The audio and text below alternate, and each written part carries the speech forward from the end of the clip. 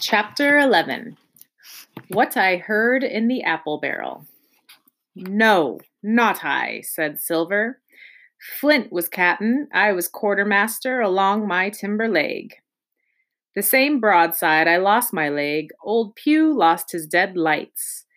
It was a master surgeon, him that amputated me, out of college and all, Latin by the bucket and what not, but he was hanged like a dog and sun-dried like the rest at Corso Castle.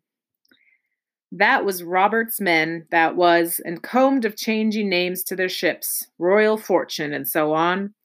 Now, what a ship was christened, so let her stay, I says. So it was with the Cassandra, as brought us all safe from home to Malabar after England took the viceroy of the Indies. So it was with the old Walrus, Flint's old ship, as I've seen amuck with the red blood and fit to sink with gold.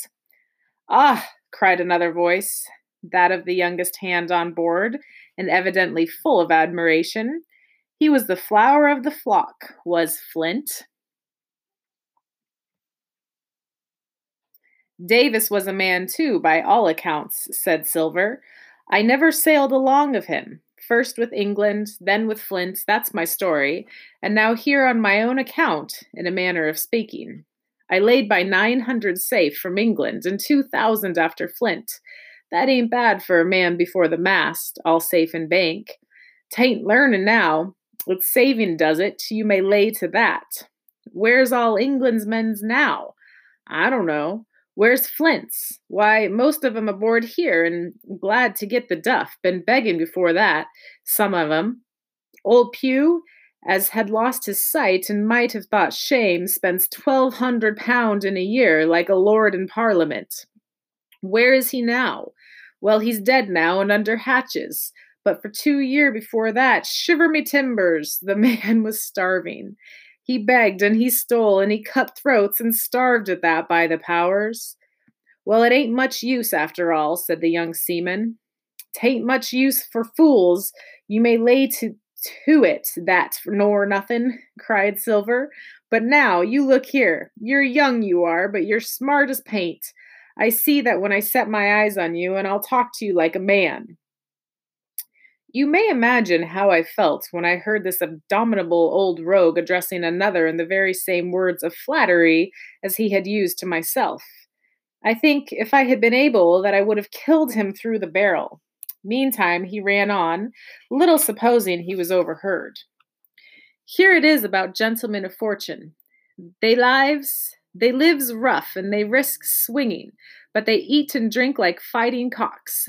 And when a cruise is done, why, it's hundreds of pounds instead of hundreds of farthings in their pockets.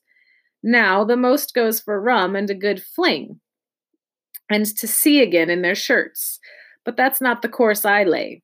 I puts it all away, some here, some there, and none too much anywheres by reason of suspicion. I'm 50, mark you. Once back from this cruise, I set up gentlemen in earnest. Time enough, too, says you. Ah, but I've lived easy in the meantime, never denied myself of nothing heart desires, and slept soft and ate dainty all my days, but when at sea. And how did I begin? Before the mast, like you. Well, said the other, but all the other's money's gone now, ain't it? You daren't shown face in Bristol after this. Why, where might you suppose it was? Asked Silver, derisively. At Bristol, in banks and places, answered his companion. It were, said the cook. It were when we weighed anchor.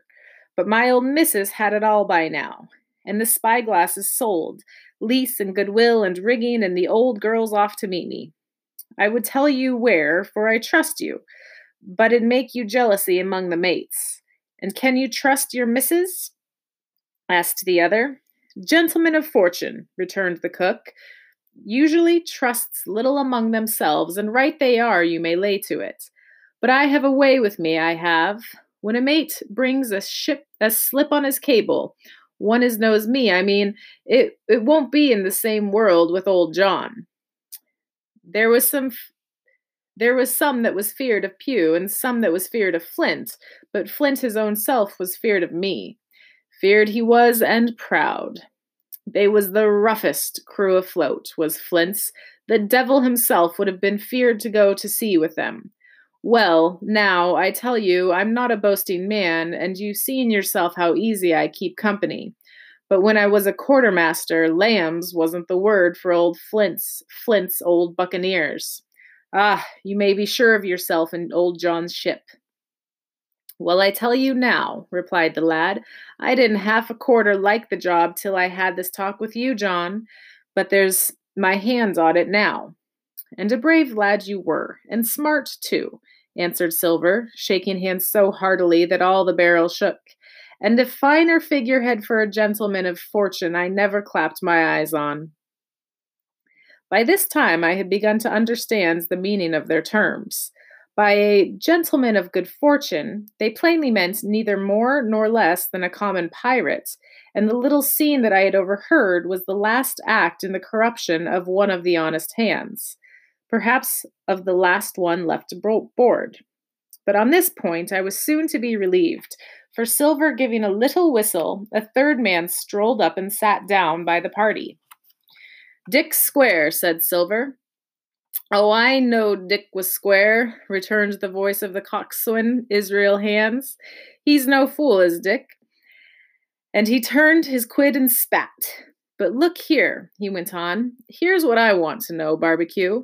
How long are we a-going to stand off and on like a blessed bumboat? I've had a'most enough of old Captain Smollett. He's hazed me long enough, by thunder.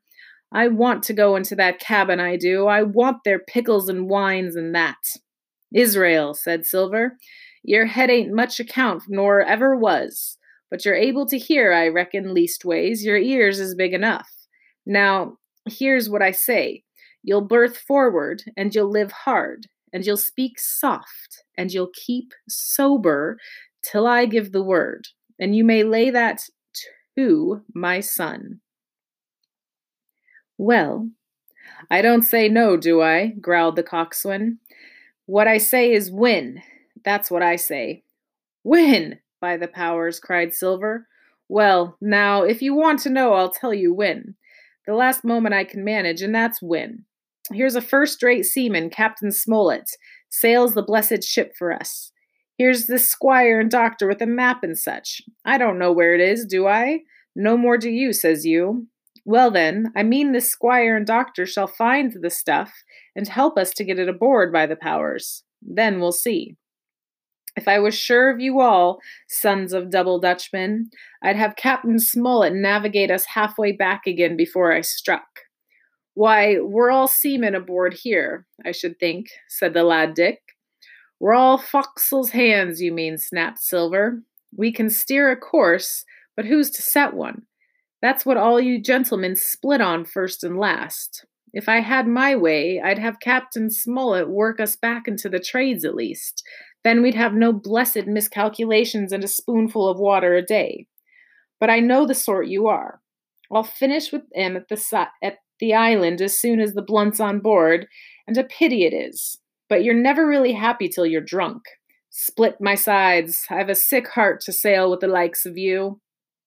Easy all, Long John, cried Israel. Who's a-crossin' of you? Why, how many tall ships, think ye now, have I seen laid aboard, and how many brisk lads drying in the sun at Execution Dock, cried Silver, and all for the same hurry and hurry and hurry. Ye hear me? I seen a thing or two at sea, I have. If you would unlay your course, and a pint to windward, you would ride in carriages, you would, but not you, I know you. You'll have your mouthful of rum tomorrow, and go hang. Everybody knowed you was a kind of chaplain, John, but there's others as could hand and steer as well as you, said Israel. They like a bit of fun, they did. They wasn't so high and dry, nohow, but it took their fling like jolly companions, every one. So, says Silver, well, and where are they now? Pugh was that sort, and he died a beggar man. Flint was, and he died of rum at Savannah. Ah, they was a sweet crew, they was. Oi, where are they now? But, asked Dick, when do we lay 'em on thwart? What are we going to do with 'em, anyhow? "There's the man for me," cried the cook admirably. "That's what I call business. Well, what do you think? Put 'em ashore like maroons? That would have been England's way. Or cut 'em down like that much pork? That would have been Flint's or Billy Bones's." "Billy was the man for that," said Israel. "Dead men don't bite," says he. Well, he's dead now hisself. He knows the long and short on it now. And if ever a rough hand come to port, it was Billy. "Right you are," said Silver, "rough and ready. But mark you here, I'm an easy man. I'm quite the gentleman, says you. But this time it's serious. Duty is duty, mates. I give my vote. Death. When I'm in Parliament and riding in my coach, I don't want none of these sea lawyers in the cabin a comin' home unlooked for like the devil at prayers. Wait is what I say. But when the time comes, why, let her rip. John, cries the coxswain, you're a man. You'll say so, Israel, when you see, said Silver. Only one thing I claim. I claim Trelawney.